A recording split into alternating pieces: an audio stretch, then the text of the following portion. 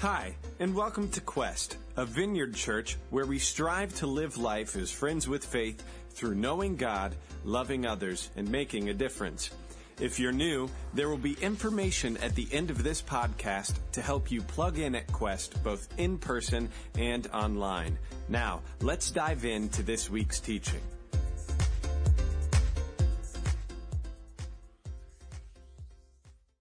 Good morning, Quest. Glad to be with you again. I hope you're enjoying this series, Courageous Choices. It's a lot of fun for me. As we were sitting down and planning it, I was super stoked for this Sunday, for all of the stuff, because I think this story is amazing. It's fantastic, and you know, the story of Joshua and his leadership and how the people of Israel made into the Promised Land. It's just exciting. It's fun, and for me, what I love about it the most is that it's a story that is always God forward. You know, it's about how big God is, how provisional He is for His people, and it helps us as a church, as followers of Jesus, to really see His majesty and how much He cares for us and provides for us. And so this morning, we're going to focus on the moments before God released the first city of the Promised Land to the people of Israel.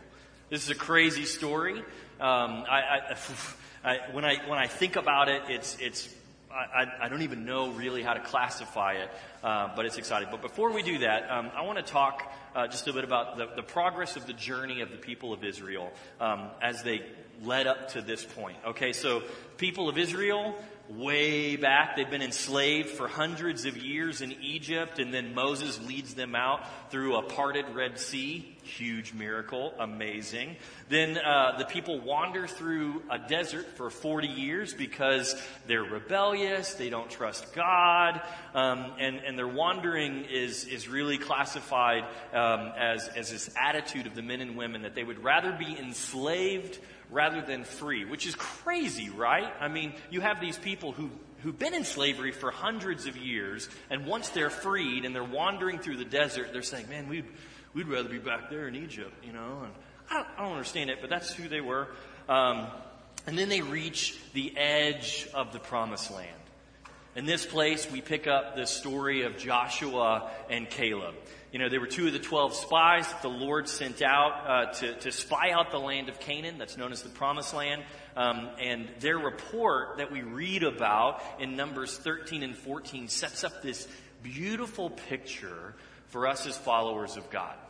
This is the beginning of this narrative arc of faith for the people of God. Joshua and Caleb report about the tremendous fruit, this bounty of the Promised Land. And they report about the giants that also live there that they're going to have to defeat if they're going to live in the Promised Land. And then as they report this, Joshua and Caleb meet immediate opposition from the community of God, the people of Israel. This murmur of fear pours over this crowd of Israelites, and Joshua and Caleb are the only two people who trust in what God has promised them. Here's that account. This is Numbers 13, 6 and following. The words are on the screen, but I encourage you to turn in your Bibles to this account. And Joshua, the son of Nun, and Caleb, the son of Jeff, who were among those who had spied out the land, they tore their clothes and said to all of the congregation of the people of Israel, "The land which we passed through to spy it out is exceedingly good. It's a good land. If the Lord delights in us, He will bring us into this land and give it to us, a land that flows with milk and honey. Only do not rebel against the Lord, and do not fear the people of the land, for they are bread for us. Their protection is removed from them, and the Lord is with us. Do not fear them." This is what Joshua and Caleb told the congregation of the people of Israel. And this is what the congregation of the people of Israel say back to them. "Let us stone them." Like, not a friendly, retort. Like, "Hey, that sounds great." No, throw rocks at them until they die. Terrible, terrible. I hope you guys don't do the same thing this morning. Hey, see, Jeremy, anybody brought tomatoes? Two men, Joshua and Caleb, against an entire community. And then we fast forward to Joshua 3, when the people of Israel are entering then into the promised land by crossing a river that's swollen due to floods. This is what Ross talked about last week. And of course, they're led by Joshua, a man clearly gifted by God to lead. And upon reaching the other side of the river, as it parted, and they walked across on dry ground, which is not unlike the crossing of the Red Sea. God's provision is amazing. I mean, it really is. The people of Israel, as they cross through, they build altars to remind them of how God had led them into the promised land against all odds. A memorial, a reminder of what God had done for them. It's an act of worship. An act of worship that says, God is amazing, God is powerful, God brought us here. And it's also this act of worship that unites the people of God under His authority. Right? First, we had Moses taking the people of God out of slavery, and then Joshua and Caleb leading them into the promised land, and then this entire congregation of people. The faith of the people of Israel is growing one by one by one by one until the whole community is trusting in God. And they're about to have their faith tested like it's never been tested before, in front of an enemy that was protected by a fortified city. And this is where we pick up today's story in Joshua 6.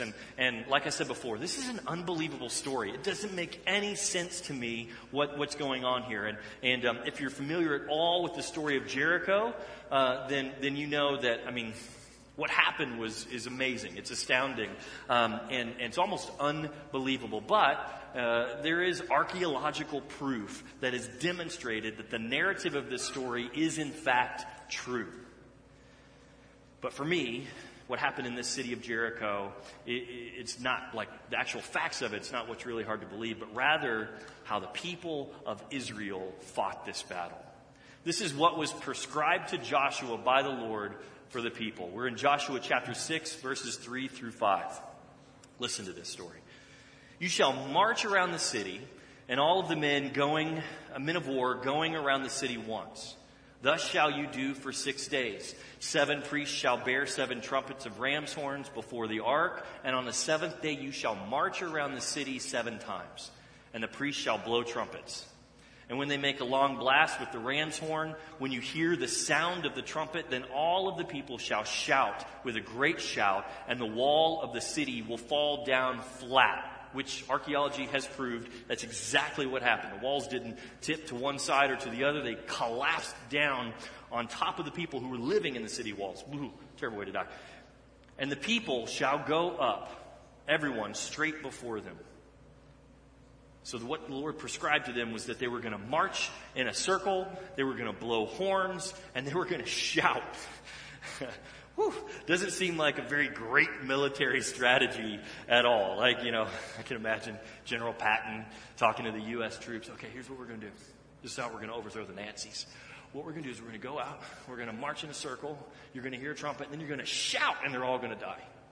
Like, no, we're going to kill them. No. See, Patton, this is what's interesting. Patton is not God, right? He is surviving alone on his manpower. That's all he has on his side. And this idea of manpower, I think it's critical for us to investigate as we think about the story of the people of Israel. Remember, what did Moses display when he was told to go to Pharaoh to set the people of God free? Does anybody know? You don't have to shout it out, just think about it.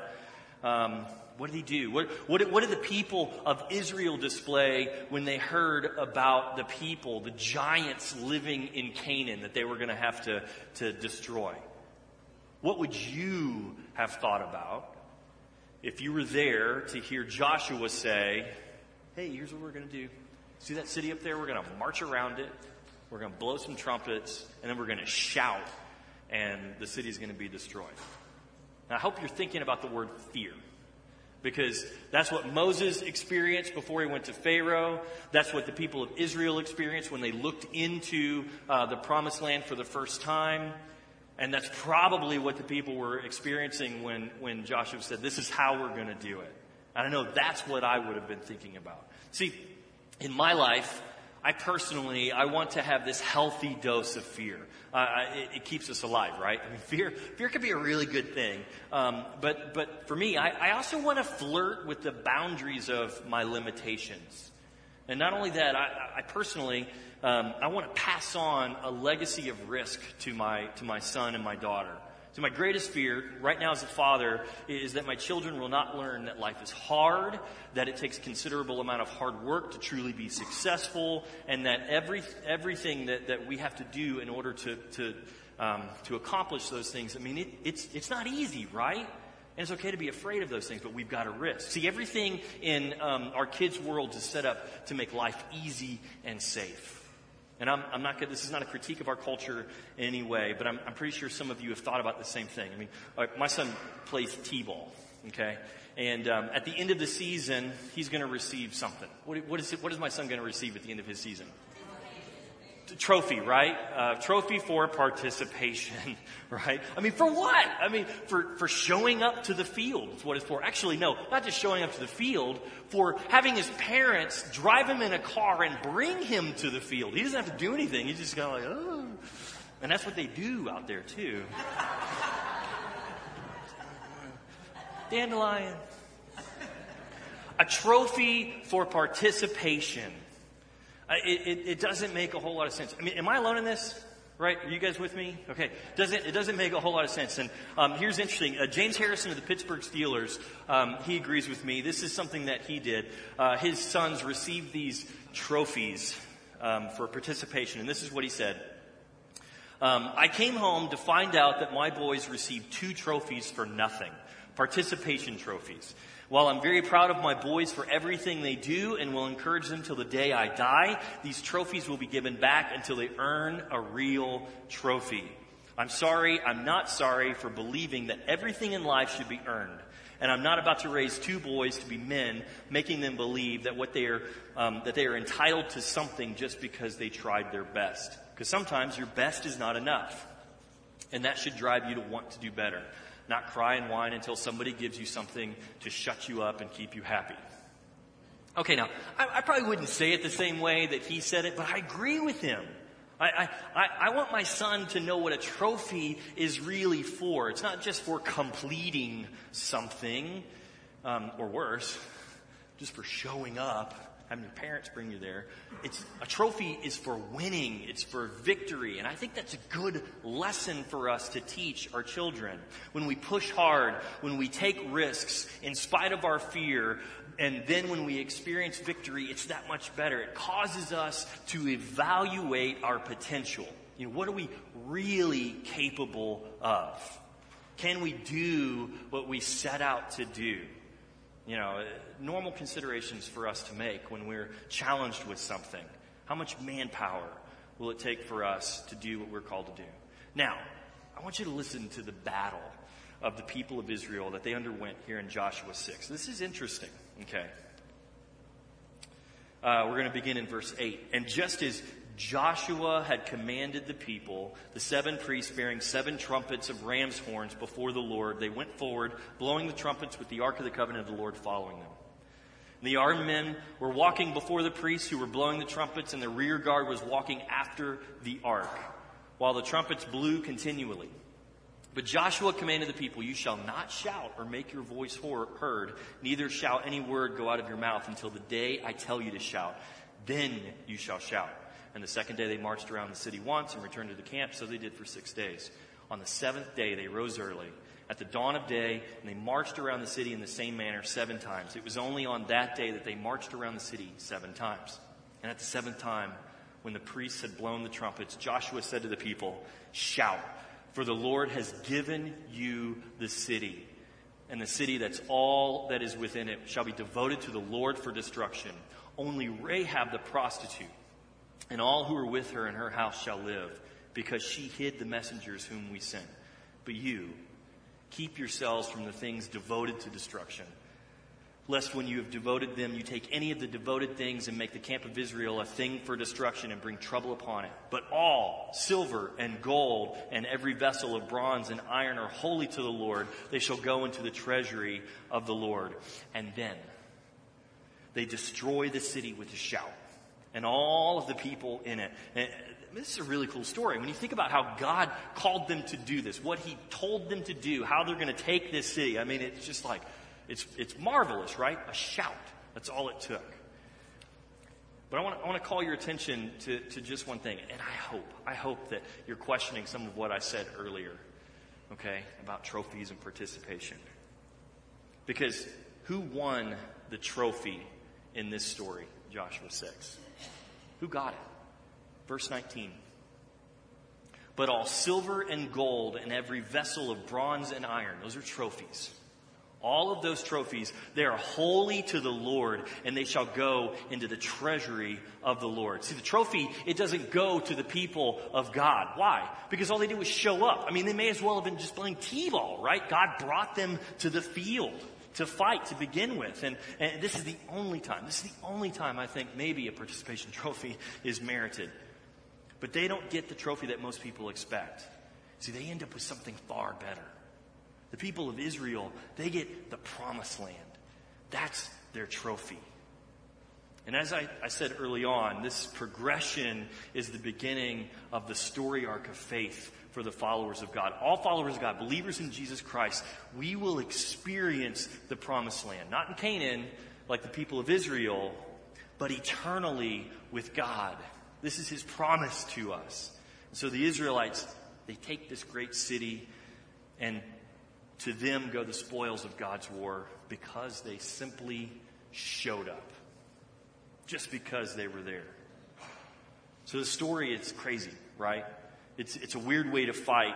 And if you knew what the Israelites did just mere days before this battle, you'd really be astounded. And I saved this part on purpose, this part of the story on purpose, because it exposes the lie that we as a community of God have, that we should rely on our own abilities to do those things that he calls us to do. There's nothing further from the truth. I mean, throughout the text of Joshua and the story of the Israelites, there's this highlight of what God did for the Israelites.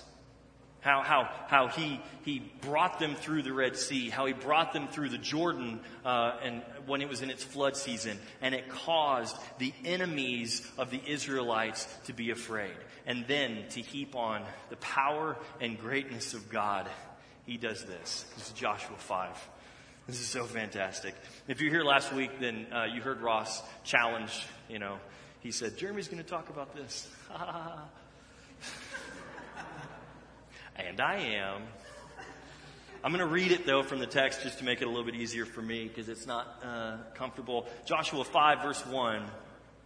As soon as the kings of the Amorites who were beyond the Jordan to the west, and all the kings of the Canaanites who were beyond the sea, heard that the Lord had dried up the waters of the Jordan for the people of Israel until they had crossed over, their hearts melted, and there was no longer any spirit in them because of the people of Israel. Right? I'm going to stop for a second right here. Okay, this part of the text is repeated throughout the story of Joshua. We read similar statements in Joshua 1, 5, and 6, in Joshua 2, 9, and Joshua 4, 24, and even back in Numbers chapter 14, verse 13. See, the enemies of God, they had heard what God had done for the Israelites, and they were afraid of what he was going to do to them. It was setting up the Israelites for success. God was setting up the Israelites for success. And okay, let me go back into this. Verse 2 of Joshua 5.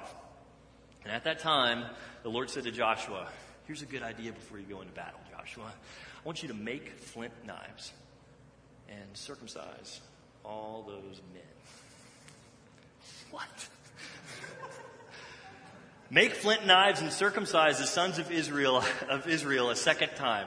So Joshua made flint knives and circumcised the sons of Israel at Gibeath Haroth, which means hill of foreskins. This is a lot of people. I mean, come on. All of them. I said all of them. And this is the reason why Joshua did this. All the males of the people who came out of Egypt, all of the men of war, had died in the wilderness there They had died in the wilderness on their way after they had come out of Egypt. Though all the people who had come out had been circumcised, yet all the people who were born on the way in the wilderness had not. For the people of Israel, they walked 40 years in the wilderness until all the nation, the men of war who came out of Egypt, perished, because they did not obey the voice of the Lord. The Lord swore to them that he would not let them see the land that the Lord had sworn to their fathers to give to us, a land flowing with milk and honey. And so it was their children, whom God raised up in their place, that Joshua circumcised. For they were uncircumcised because they had not been circumcised on the way. And when the circumcising of the whole nation was finished, they remained in their place in the camp until they were healed. How? Anyway. And the Lord said to Joshua, this is actually important, verse 9. And the Lord said to Joshua, today I have rolled away the reproach of Egypt from you. And so the name of this place is called Gilgal, which means to roll away. Okay. Great preparation for battle, God. We appreciate it. Once again, Patton saying to the U.S. troops, okay, here's what we're going to do. Get ready for this. I want you to make flint knives. And, no, you can use your standard issue knife if you want to. But this is no. I mean, it seems crazy, but here's what it does. And this, I think what we learn from this, Joshua 5, is that it makes God the star of this battle. Right? There's not a man alive that marched into Jericho or around Jericho that was truly ready for battle at this moment. I mean, they could not have done this on their own. It was by the power of God alone. You see, in our world, in the kingdom of man, we rely on our strength to get us through difficult obstacles. But in the kingdom of God, He's the one who does all of the work. All of the work. We don't have to do any. We don't have to work.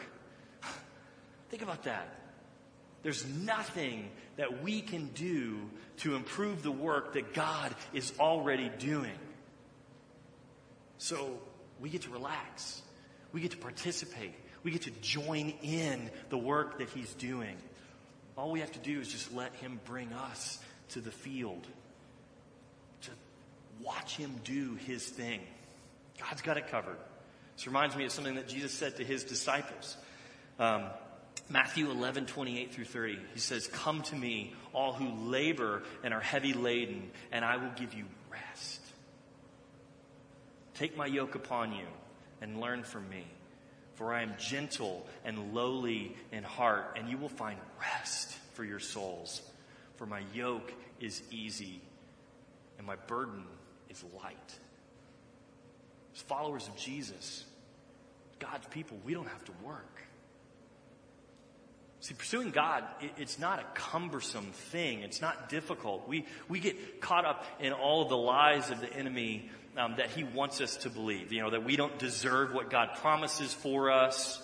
That we should fear what seems like a huge obstacle in front of us. You know, that we have to rely on ourselves to get through. But all of that is garbage. You see, in the economy of God, what's His is also ours. His kingdom is upside down from the kingdom of man. And we have to learn to think differently about the world when we choose to participate with God in His kingdom. It's no longer about us or our strength, right? It's about God and His strength. What about this lie? How many of you have ever believed this? That our past prohibits us from entering the kingdom of God. The sins, the things that we have done, all of those things prohibit us from entering into the kingdom of God. See, the second thing about this moment before the Israelites went into battle with Jericho, this circumcision, this vulnerable moment, it preempted one of the most profound and difficult to understand and believe statements from the Bible. Verse 9. God says to Joshua, today I have rolled away the reproach of Egypt from you. Now, scholars debate a little bit about what the reproach actually is, but there's no debate about what God meant. He's saying the shame of the Israelites. Shame from being slaves, shame from not trusting God in the desert, shame for whatever, shame. God removes that shame. He says it's gone. The blemish is gone. They're vulnerable before the Lord, and He took away their shame. It was forgiven. It was forgotten. And immediately after this moment, immediately after, they begin to eat the fruit of the promised land.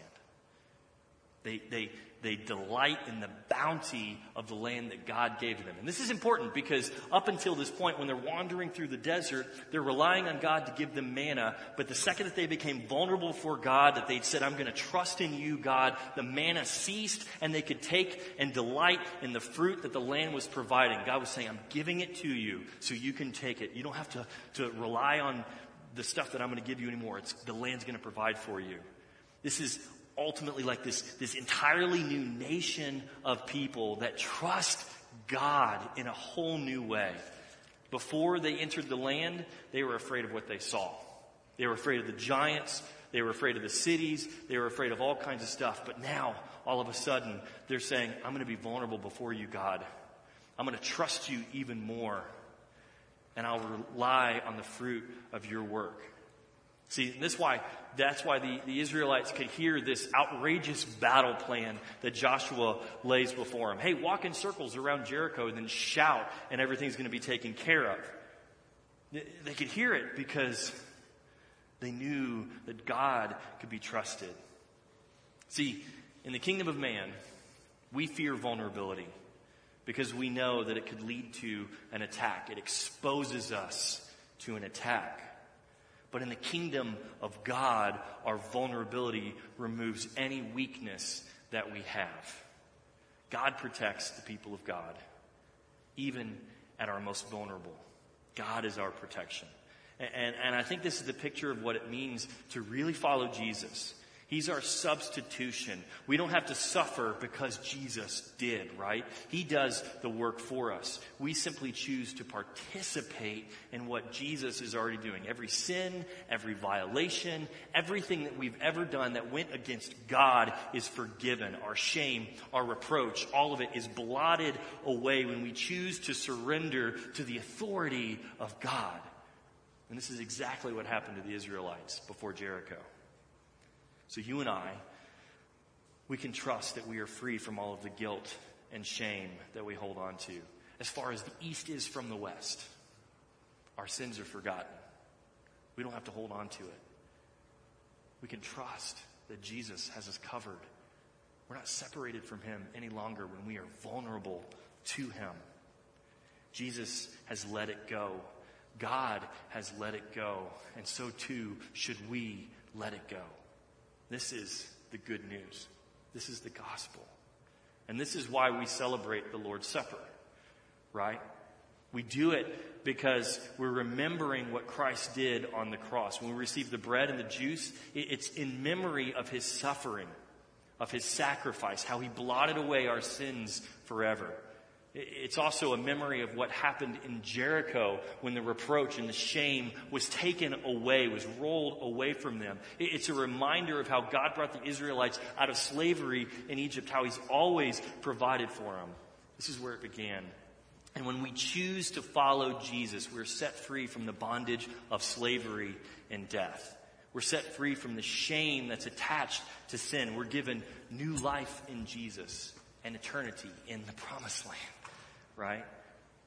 In a moment, we're going to receive communion as a remembrance of what Jesus did on the cross, what God did before Jericho. And any of us who are followers of Jesus should come to the table and should remember His sacrifice. As we dip the bread, which is a symbol for His body that was broken on the cross, as we dip it into the juice, which represents His blood that washed away all of our sins, may our hearts be grateful for the freedom from guilt, from shame, from sin, and ultimately from death. Jesus stood in our place. He did the work so that we could enjoy eternity. But I want to say this. I don't think that's the full purpose of this story in Jericho. See, a paradigm begins to emerge if we only think about the people of Israel as the victors of Jericho. Sure, we begin to trust in God in such a way that allows God to reign over the Israelites. We see how that works, how they surrendered to Him, how they made themselves vulnerable to Him. That's so important. It's such a good model for us. We see how God was victorious, and the Israelites, how they experienced the spoils of the battle. But there's someone else in that story who also was blessed. Do you remember who it was? Right? Verse 17 of Joshua 6. And the city and all that's within it shall be devoted to the Lord for destruction. Only Rahab the prostitute. Canaanites. Only Rahab the prostitute and all who are with her in her house shall live, because she hid the messengers whom we sent. See, the message of Jesus is this: that every single person can receive the promised land. We can all participate in His glory. What Rahab recognized was who God was, what He could do. And she chose to participate in His plan. You see that? And as a result, she became part of the family lineage of Jesus Christ. Everyone has access to God. And if we begin to think of the church or a body of believers as the chosen, that we're the special ones, then we are messing up the message of God. Because that's not what Jesus preached. It's not what this story professes. See, the story of God is this, is that God is the one who's special. He's the one who deserves all of the glory. All we do is simply participate with God in what He's doing. We just show up. We have a choice. Will we join with Him? So the question I have for you this morning is, where do you see God working around you? I know He's moving. I know He's working. I know He's doing things in the lives of people around you, and your family, and your coworkers, and your neighbors, and your own life. Where do you see Him? Where do you see Him at work? And will you join Him? Will you participate in the things that He's doing? As we come to the table today, I want you to think about that question. Where do you see God at work? How can you participate with Him? When you're in line waiting to receive communion, let that be at the front of your thought. Ask God to show you where He's moving and how you can join with Him in the work that He's doing. Let's pray. Father, we thank You for Your plan. We thank You for Your work. We thank You for Your glory. We thank You for Your strength, Your provision, Your protection. We thank You that because of You, we don't have to work. We don't have to struggle. We just get to join in to the work that You're doing. We thank You for Your Son. We thank You that He surrendered His life on a cross so that we don't have to endure death. We don't have to endure torture. We don't have to endure separation from You. But now we can be joined with You in Your family for eternity. Thank You, Jesus, for Your sacrifice. Holy Spirit, come. Stir in our hearts. Move in us. Show us where You are working so that we can join in and be participants in Your work. Let us be men and women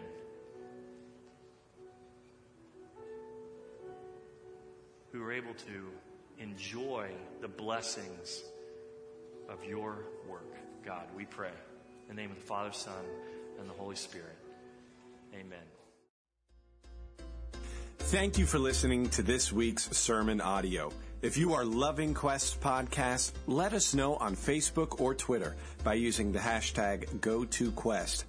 For more information about Quest, who we are and what we do, or if you would like to help support Quest financially, please visit us at gotoquest.org. That's GOTO Quest.org.